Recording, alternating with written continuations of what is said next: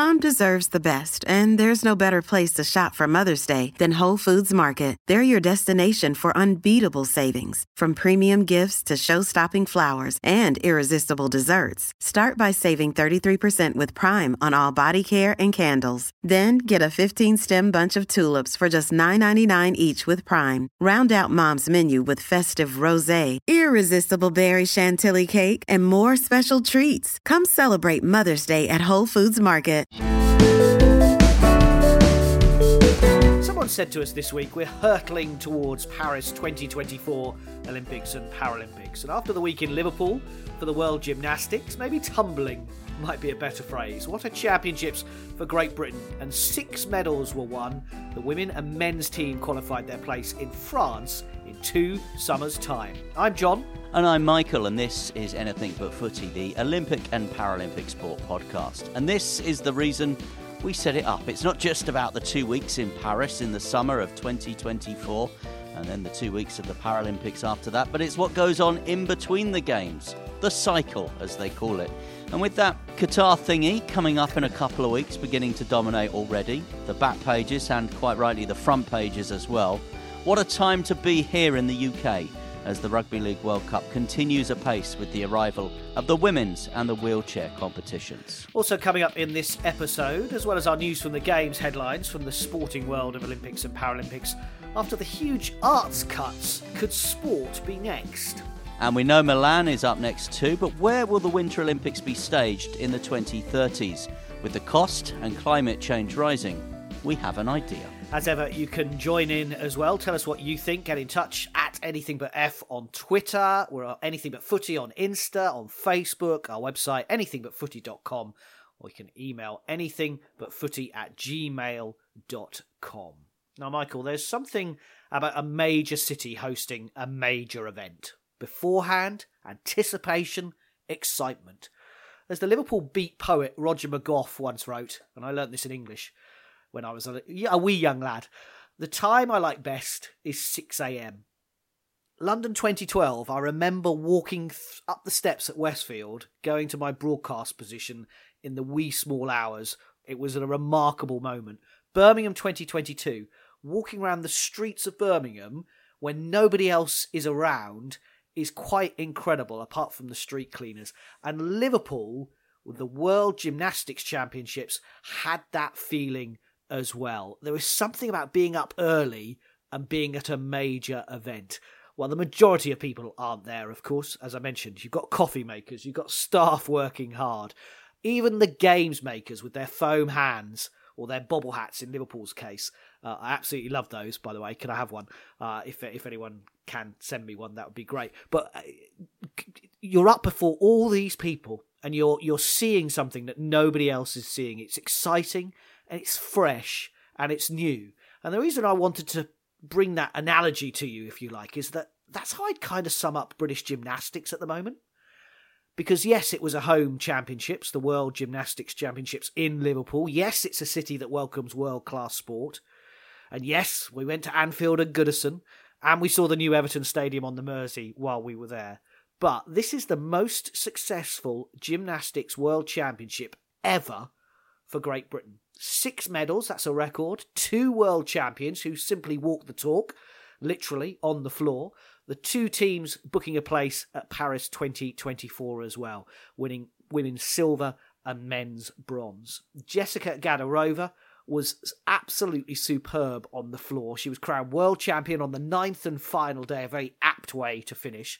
Her routine was described to me as being flawless, and she won the title by 0.300, and that was an incredible achievement. The way she dances the elements and presents it with a huge smile on her face, you can't help but be involved. Even though you're a home crowd, I think she would have that appeal anywhere in the world. And the way she lands tumbles, well, frankly, just wow. The 18-year-old also won all-round bronze, the first British woman to win a medal in the all-round as well, with Alice Kinsella, her teammate, in 4th. And the history didn't stop there, Michael. Gianni Regini-Miran, someone that you've met and spoken to, we've spoken to a lot on this podcast, won gold in the men's floor final. He's the first ever gold medalist from Britain in that apparatus. And what a comeback for the 24-year-old who battled through serious injury earlier in his career. I say earlier in his career. He's only 24. And boy, does that mean that Paris and hopefully LA is something to aim for as well. Courtney Tulloch won bronze in the rings.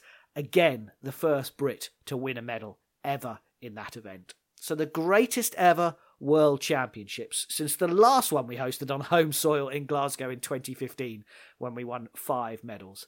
You know what I'm thinking? We've said this before. Paris is a virtual home games.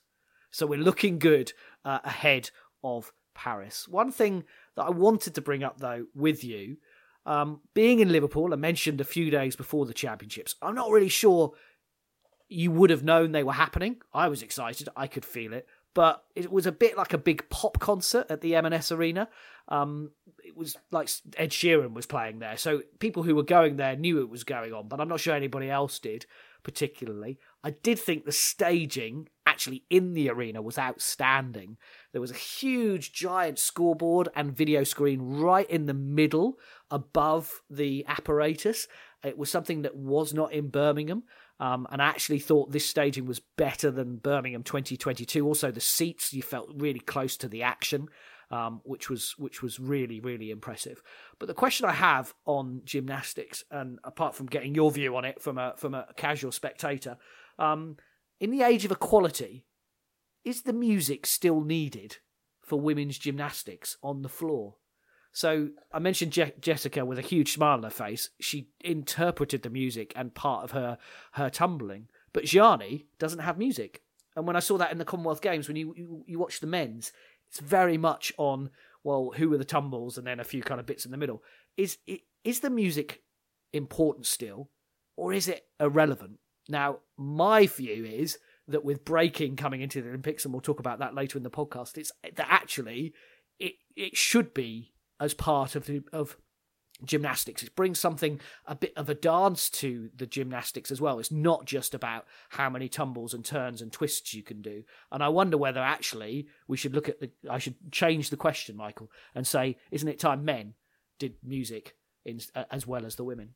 You know, we talk about, and you talk about the staging of the event, and I do think the staging of the World Gymnastics and everyone that was involved in that staging should take absolute credit. And we've spoken about staging of sporting events in the past. We remember in Doha, the World Athletics Championships, and the way they staged that in terms of the light show and the lasers and the music and everything else. So, yeah, absolutely more music, I think, more innovations where the staging comes in terms of the lights, the fireworks and everything else. Let's take this away from just the sporting arena. Let's make this entertainment. Let's make it a good show in the arena and a great show on television for people as well. And, you know, so as I said, I've never really thought about it before. But yeah, I don't see why not. The other thing I'd just sort of add to what you were saying there is, once again, I think we've seen with British gymnastics, if you go back to Lewis Smith winning a medal in Beijing in 2008, and you think how young the likes of the Gadarovas were then,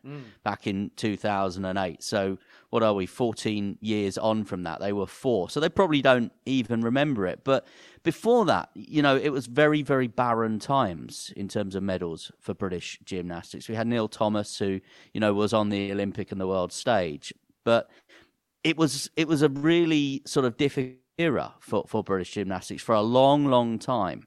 And then we have seen such an acceleration in the programme to being one of the leading gymnastics nations now. And it's a thing I'm thinking about a lot at the moment. How long does it take a sport to go from kind of zero to hero? Because when I think back to London 2012, we had handball teams, we had basketball teams, volleyball teams all entering. With the right investment, with the right structure behind them, could we now be talking about Great Britain being contenders in those sports, or am I being overly optimistic? We've seen it with gymnastics, we saw it with taekwondo, we've seen it with triathlon. Triathlon only made its debut at the Olympics in Sydney in 2000. 22 years later, there's no better nation on the planet than Great Britain. And gymnastics proves you can do it, even a heritage sport. It doesn't have to be a new sport. Because, as you rightly say, all that history that I talked about the World Championships, and we saw Max Whitlock making history in Rio, didn't he? When he won the gold medals that he won there. And so I think you're right. And interestingly, and we haven't really mentioned it in the podcast much, but rugby sevens, for example, the RFU, which is one of the oldest sporting organisations in the world, has now actually created GB Rugby, and appointed a new performance director, and they've brought Scotland and Wales and England together for GB Rugby for the Olympics to try, because yes, we had success in Rio and you were there watching that, but it didn't quite work out in Tokyo, and it is very, very difficult to change these, as the world of football has found with the FA. It's very difficult to change these huge heritage organisations to create something where actually, as you say, you could go and win a medal, and GB should be winning Rugby Sevens medals. So let's add that to the list. But I think one of the sports that you mentioned is basketball, and I saw it in the Commonwealth Games, and the staging of 3x3 I've talked to you about so many times was immense. But what we want to now see is British basketball getting back on a world level. And we know, for example, they were at the Europeans earlier this year and didn't win a match, finished rock bottom out of 24, I think. So it does feel that that's a long way to go, and it may be, maybe not Paris, definitely not Paris, probably not LA, but are we talking Brisbane?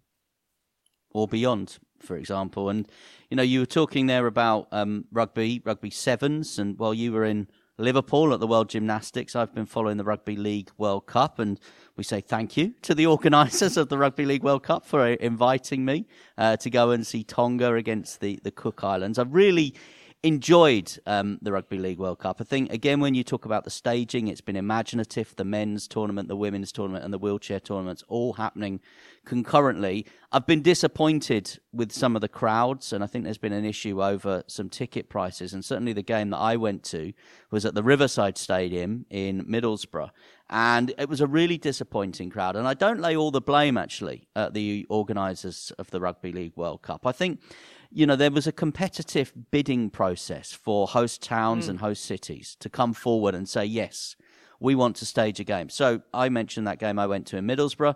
The Tees Valley Combined Authority, they lobbied to try and get a game to Middlesbrough. I wonder what happened next then. Why was the crowd disappointing? Why didn't the people of Teesside, the Tees Valley, get behind that game in the way that I thought that they would? And I remember, driving up, and I took my eldest daughter. She'd never been to a rugby league match before. I took her. I thought I'd introduce her to the sport. And I was so surprised about how quiet it was. And I think if you are a local authority or, as we have here, the combined authority, and you bid to bring these events, you've then got to back them, and you've got to market them, and you've got to get people there. You've got to involve school children. You've got to go round the primary schools, or you've got to go round the local grassroots clubs and say, come on, here's some subsidised tickets, or we're going to buy up a load of tickets off the Rugby League World Cup organisers, and we're going to distribute them to children, and we're going to create an atmosphere and make it an event. I think what I've seen from the wheelchair rugby, I don't think the men's tournament had kind of caught a light just yet. We're into the knockout stages as we speak now, and I think it will as obviously home nations get forward and go on in the competition. But I think what I've seen of the wheelchair rugby league, which we know is different to sort of what we see wheelchair rugby in the Paralympics, the wheelchair rugby league's been absolutely phenomenal. I think the Copper Box on the Olympic Park in London, home of London Pulse, as we know. It's shown again what a brilliant multi-sport arena it can be. It hosts the London Lions basketball, hosts London Pulse netball, and now the Wheelchair Rugby League World Cup as well. I think that's been terrific entertainment. And if my social media, Twitter feeds are anything to go by, and they're not really, to be honest with you, I think certainly the wheelchair rugby and the entry of the wheelchair rugby into the tournament has certainly upped the ante somewhat. Yeah, I agree. It's been absolutely incredible to see it on BBC Two as well, and watching that, and just in the way that they smash into each other, it is absolutely incredible. And of course, as we know from speaking to John Dutton on Great British Bosses on Anything But Footy, we know that it is a total equality sport. Women can play. Yeah. You don't need to necessarily be in a wheelchair all of the time to play the sport either. So, but it obviously is great for disabled athletes too. So yeah, no, hopefully England will carry on. They've started really well in all of the competitions. I think we're into the men's semi-finals now, aren't we? Ahead of this weekend. It would be nice that if they could all get to finals, wouldn't it?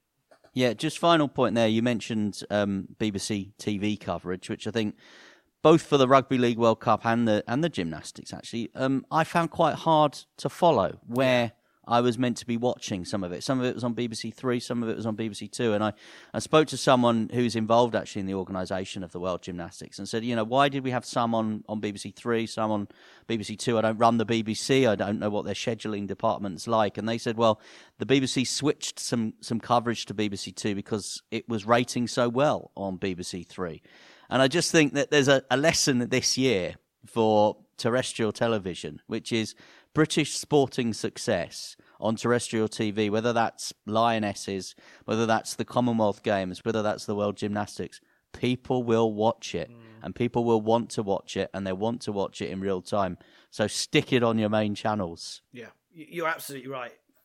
Working out whether rugby's on BBC Two or BBC One or BBC Three, the gymnastics, the men seem to be on BBC Two, the women seem to be on BBC Three. It was very odd. It was very odd programming, but as you say, hopefully we'll all learn lessons and we'll take it forward into next year, 2023. We've got some great sporting events coming up, and also, of course, Paris 2024, which is not that far away as we've been talking about. Still to come, for art's sake, could sport funding in the UK be affected by the recession? And a Winter Olympic solution from Michael as well. First, though, some news from the Games, and John's been talking gymnastics at length. Two-time Olympic medalist Bryony Page heads the GB team heading to the World Trampoline, Tumbling and DMT Championships in Bulgaria. The 30-year-old Rio and Tokyo silver and bronze medalist is aiming to become the first British trampoline gymnast to win back-to-back world titles. There will be a team of 22 in action in Sofia. For the first time ever, Great Britain has two world number ones in the sport of judo. Chelsea Giles, Team GB's first medalist at Tokyo last summer, is now ranked top in the world in the under 52 kilogram category. Despite the issues with lockdowns in recent years, Giles, who won bronze at the Olympics, has also won bronze at the Minsk European Games in 2019 and 6 International Judo Federation World Tour medals as well, including gold at the 2021 Tel Aviv Grand Slam. She joins Lucy Renshaw, who remains number one in the world in the under 63 category. 11 British swimmers will be aiming for more success at the World Short Course Championships in Melbourne in December. Adam Peaty, after his comeback at the Commonwealths, will join world champion Ben Proud, who has to be on the shortlist for Sports Personality of the Year, by the way, along with Olympic medalist Tom Dean and Anna Hopkin in the 25-metre pool event. Tokyo medalist Luke Greenbank and European medalist Abby Wood also flying out. 17 British divers, including European and Commonwealth champion Andrea Spendolini-Siriex, flying the other way around the world. They're off to Canada for the World Junior Diving Championships in Montreal at the end of this month. More headlines from the sporting world to come, but first, after the huge cutbacks to some arts budgets announced by the Arts Council of England last week, the likes of the Donmar Warehouse and English National Opera losing funding entirely, we wondered whether Jeremy Hunt and Rishi Sunak are promising, of course, more cuts in the budget next week, so whether sport could actually suffer as well. Now, December 2021 doesn't seem too long ago when UK Sport confirmed an extra £11.2 million of funding for the Paris 2024 Olympics and Paralympics, an increased investment across 33 sports and more than 100 athletes added to the world-class programme. Now, look, there is no suggestion that that money is in danger of being taken away, but with every penny being counted and justified as inflation rises, are we wrong to assume that this will just carry on, Michael? Well, it's interesting. You say December 2021 doesn't seem too long ago. We had a Queen back in December 2021. I don't know what Prime Minister we were on. I'm not sure how many Chancellors of the Exchequer we've had since then, or how many Home Secretaries, and whether we've had Home Secretaries that then resigned and then came back even in that time. It doesn't seem that long ago, but an enormous amount has changed, hasn't it, in that year. I don't think sport should be recession-proof, and I think in a country where we have an increasing reliance on things like food banks. It sometimes seems to me that the cost of a medal at an Olympic and Paralympic Games, it is hard to justify. That said, I do think that sport, and not just elite sport and the medal moments at the Olympics and the Paralympics, but, you can look at the trickle-down effect of those. I do think there is a place for sport. And the mathematics that needs to be done with whoever is the Chancellor of the Exchequer by the time this goes out, I mean, it could be different to the time we recorded it, who knows? But the mathematics that needs to be done is the equation between the benefit in terms of physical health, mental health, in terms of the long-term health and robustness of the National Health Service. If we give up on sport, maybe at an elite level where we are talking about inspiring people, if we give up on sport at a mass participation at a grassroots level, what is the firework that we are potentially going to unleash down the line for the National Health Service, which, is already struggling with the demands on it at the moment? So I don't think sport should be immune. I think sport should play its part, as we all need to cut our cloth accordingly. Should a special case be made for sport? As I said, I think it boils down to that equation, those sums. What does sport bring to the country? What does sport bring to the economy? What does having major events like the Rugby League World Cup, do they add up? Do they make sense economically, financially? What's the benefit there? And, what are the wider benefits in terms of things like social prescribing? And the general health and well-being physically and mentally of the nation. I think also as well, bringing sporting events to this country, as we've talked about Liverpool, we've talked about the Rugby League World Cup. Yes, it's great for us as fans to be there and see that, but the standing in the world, we show that we can put on these events and make them successful, and actually that's good for our overall impression of what's to other people in the world. And I think we sometimes forget that people look at our UK sport programme, look at our World Athlete programme, look at Team GB, look at us staging the Rugby League World Cup. I remember the 2015 Rugby Union World Cup as well, the Euros, apart from what happened at Wembley on the last day. But they look at us and go, the men's Euros. Yes, the men's didn't Euros. happen at the women's Euros, did it? No, that is fair. That's a fair point. But they look at us and go, which they never used to 20, 30 years ago, that the Brits can deliver. And actually that helps our reputation in the wider world. So I think that is an important part of some of the funding that the UK sport have as well. But I agree with you. I think just to assume that it's going to carry on is not the right way. It has been building since 2012, and rightly so. And we talk about Paris. It's a home games.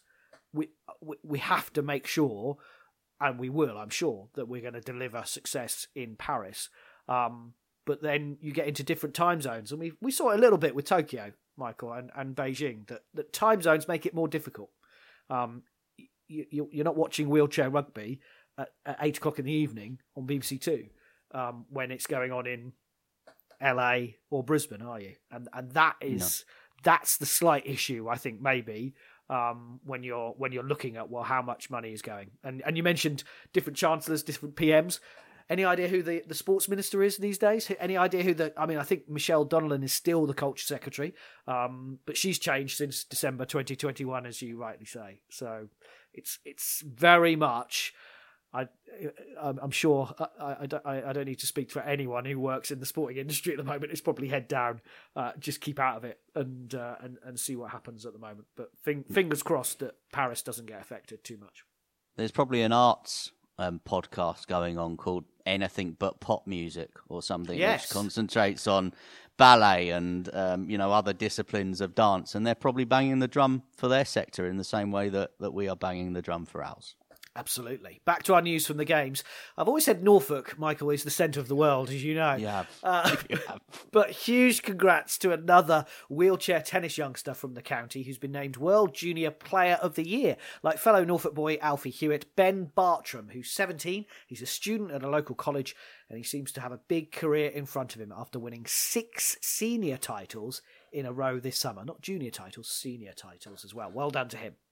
And we talk about big events coming to this country. 2023 will be a huge year for cycling, with the Combined Cycling World Championships coming to Glasgow. And the Paracycling World Championships are taking place in the venue of the Paralympics in 2024. Well, they saw British cycling have their most successful championships to date. 28 medals, wow, including 20 world titles. Paralympic champion Neil Fachy, who's shortly just become a dad recently as well. Congratulations to the Fackies. He won the men's tandem sprint with his pilot Matt Rotherham. James Ball with Stefan Lloyd, and former Paralympic sprint champion on the athletics track Libby Clegg with her pilot Georgia Holt won the tandem team sprint. Dame Sarah Storey, Kadina Cox, Sophie Unwin and Jodie Cundy also all won golds too on a glittering few days. How many years are we going to continue talking about the likes of Jodie Cundy and Dame Sarah Storey? What they are doing time after time, year after year, just to keep coming back and keep being the best in the world is phenomenal. Yeah, absolutely. Demi Jade Retsan won bronze at the 2022 Women's European Boxing Championships after a semi-final defeat in Montenegro. The 25-year-old was the only member of the 7-strong British squad to get on the podium, though. Shona Whitwell and Rosie Eccles just missing out. We have a new sport and some new names to learn and some new moves too. I'm less sure about that. I'm more sure about the new sport and the new names. But breaking is making its Olympic debut in Paris.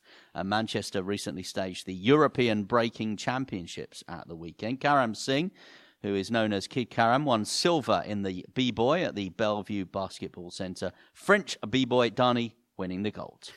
You're going to have to get used to it. Now, big news about the 2030 Winter Olympics this week, with Vancouver's bid hitting the rails in Canada after British Columbia's government said it would not support it. It is actually staging some football, I think, in the next few years, and also the Invictus Games is going, as is my understanding as well. But they are saying that they haven't got the money for a bid for the Winter Olympics in 2030. Japan's Sapporo was seen as the front runner, but of course with allegations around Tokyo and costs rising again, 17 billion they reckon is the latest for the Winter Olympics in Sapporo, and also climate change having an impact. There was a serious question mark over the viability of nations staging the Winter Games. So, Michael, you've come up with a radical plan. Yeah, I think when you look at the Summer Games, I think there's still, despite the size of them and despite the logistics of staging a Summer Games, I still think there are 20 to 30 cities on the planet that would be interested in hosting a Summer Games and could host a Summer Games. I think we're going to start seeing some cities coming around again and again, and we're going to start seeing maybe an increasing reliance on going to some of the same countries. But I think I'm fairly confident that we are going to have enough cities stepping up to host the Summer Games. And I think the way the IOC do it now, where we don't have the beauty parade as we did when London bid and won in 2005, where they enter into a dialogue with an interested city or an interested region like Brisbane, and they award the games. I think that blueprint seems to work. I do have this concern about the future of the Winter Games. And, you know, I think it accelerated, certainly in Sochi in 2014, and the amount of money that the Russians did to build what was essentially a winter sports Disneyland, to create this kind of resort, if you like, in Russia, where the president used to like to go and spend some time. And I think that was the sort of feeling behind it. And again, Beijing threw money at it, and, you know, they imported the snow that they needed into the mountains, and they built these big venues for things like Big Air, and it was an imaginative setting, having covered those games for radio. But long term, how many places, how many cities are going to be able to do that? And actually, I think the only countries, the only cities, the only regions that probably can do that are in places like Russia and China, where there are obvious and huge question marks over whether we should be taking the games, whether we should be staging the games in countries like that for many and various reasons that we've discussed in the future. So is the solution maybe for the Winter Games, and I remember people putting this forward in the Summer Games after Sydney in 2000, that everyone said was just perfect. Is the solution a permanent home for the Winter Games? Should we, you know, just build the park for all the events, the disciplines, the bobsleigh, the skeleton, You know, where we've got jumping. the mountains, the ski jumping, the big air and the snowboarding and all the rest of it, and just take the Winter Games back there. Now, that could be Switzerland, where the International Olympic Committee are based. Mm-hmm. I still think, obviously, the money that is generated by the Games should be distributed, you know, around the world, not just to the big successful winter nations, but they should still be generated. Or do you move it to one of the Scandinavian nations, for example, Sweden, Finland, Norway, somewhere with a history and heritage where people will come out? Could that be the way of the Winter Games surviving? Because the likes of, and we saw them stage the Olympics early in the Olympics kind of career, if you like Stockholm, for example, staged the Summer Games. It's just something that's never going to happen now, is it? The likes of, as you mentioned, Sweden, Norway, are never going to stage a Summer Olympics. And the Winter Olympics, as you say, has this magic about it. It is totally different from the Summer Games. And the sports, and you know, we spent a lot of time talking to some amazing athletes who week in, week out, and this is the whole point of this podcast, week in, week out are training to achieve something. And these sports are not any profile at all, but they're absolutely remarkable. And I think it's really easy for us to just say, oh, well, the Winter Olympics is probably going to come to an end. Climate change is changing and whatever. But I think you're right. Is it one location? I think Switzerland, like Team GB, are one of 4 nations who've been in every single Winter Olympics and Summer Olympics since it started in 1896. So could be there, as you say. Or is it a Nordic countries combination? So Oslo, Stockholm, and you have certain events in certain places, which would spread the cost of it, Michael, as well. Because it's not just about staging it, is it? It's about getting people there, and it's about then making sure that it all happens. And in fact, to have one country in charge of it, yes, you get some money from it, as you say, and you would distribute that equally, but it does cost to put it on as well. So could you have Copenhagen involved as well, and the likes like that, just to give it some certainty? Because 2030, so Canada have pulled out. Japan are kind of like, oh, I'm not really sure about this. I think Salt Lake City's also up for 2030, and every connotation that brings, although they do have everything built already, is my understanding. But yeah, it's a question mark that I think people, and I don't think we should be afraid to have the questions and say, well, just because the Olympics has always been done this way and this is how we've done it, we should carry that on forever.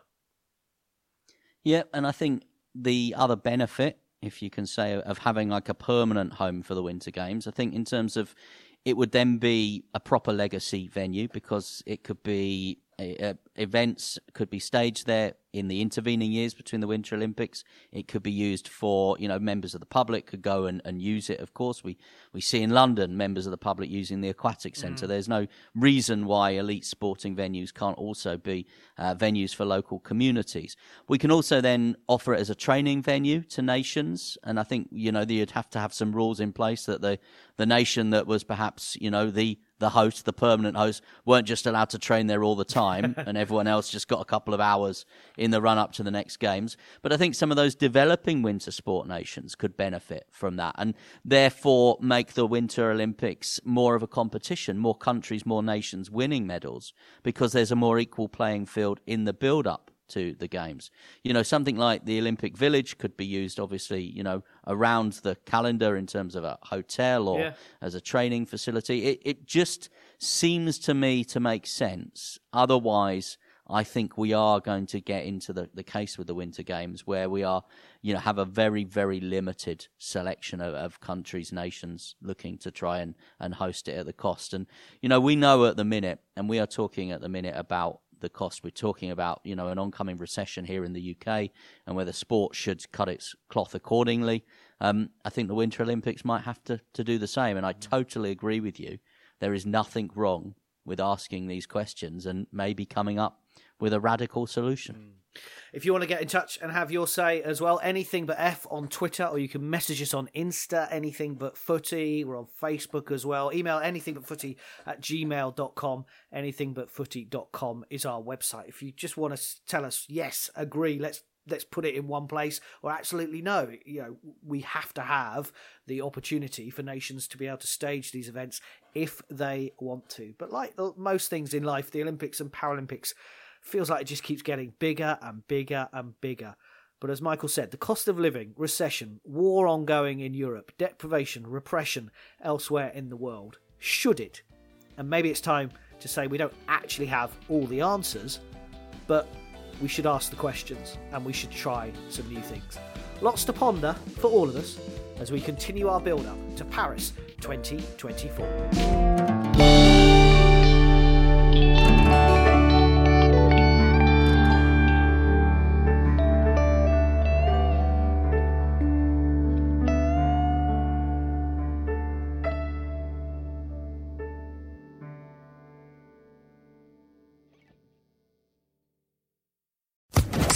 Social Podcast Network.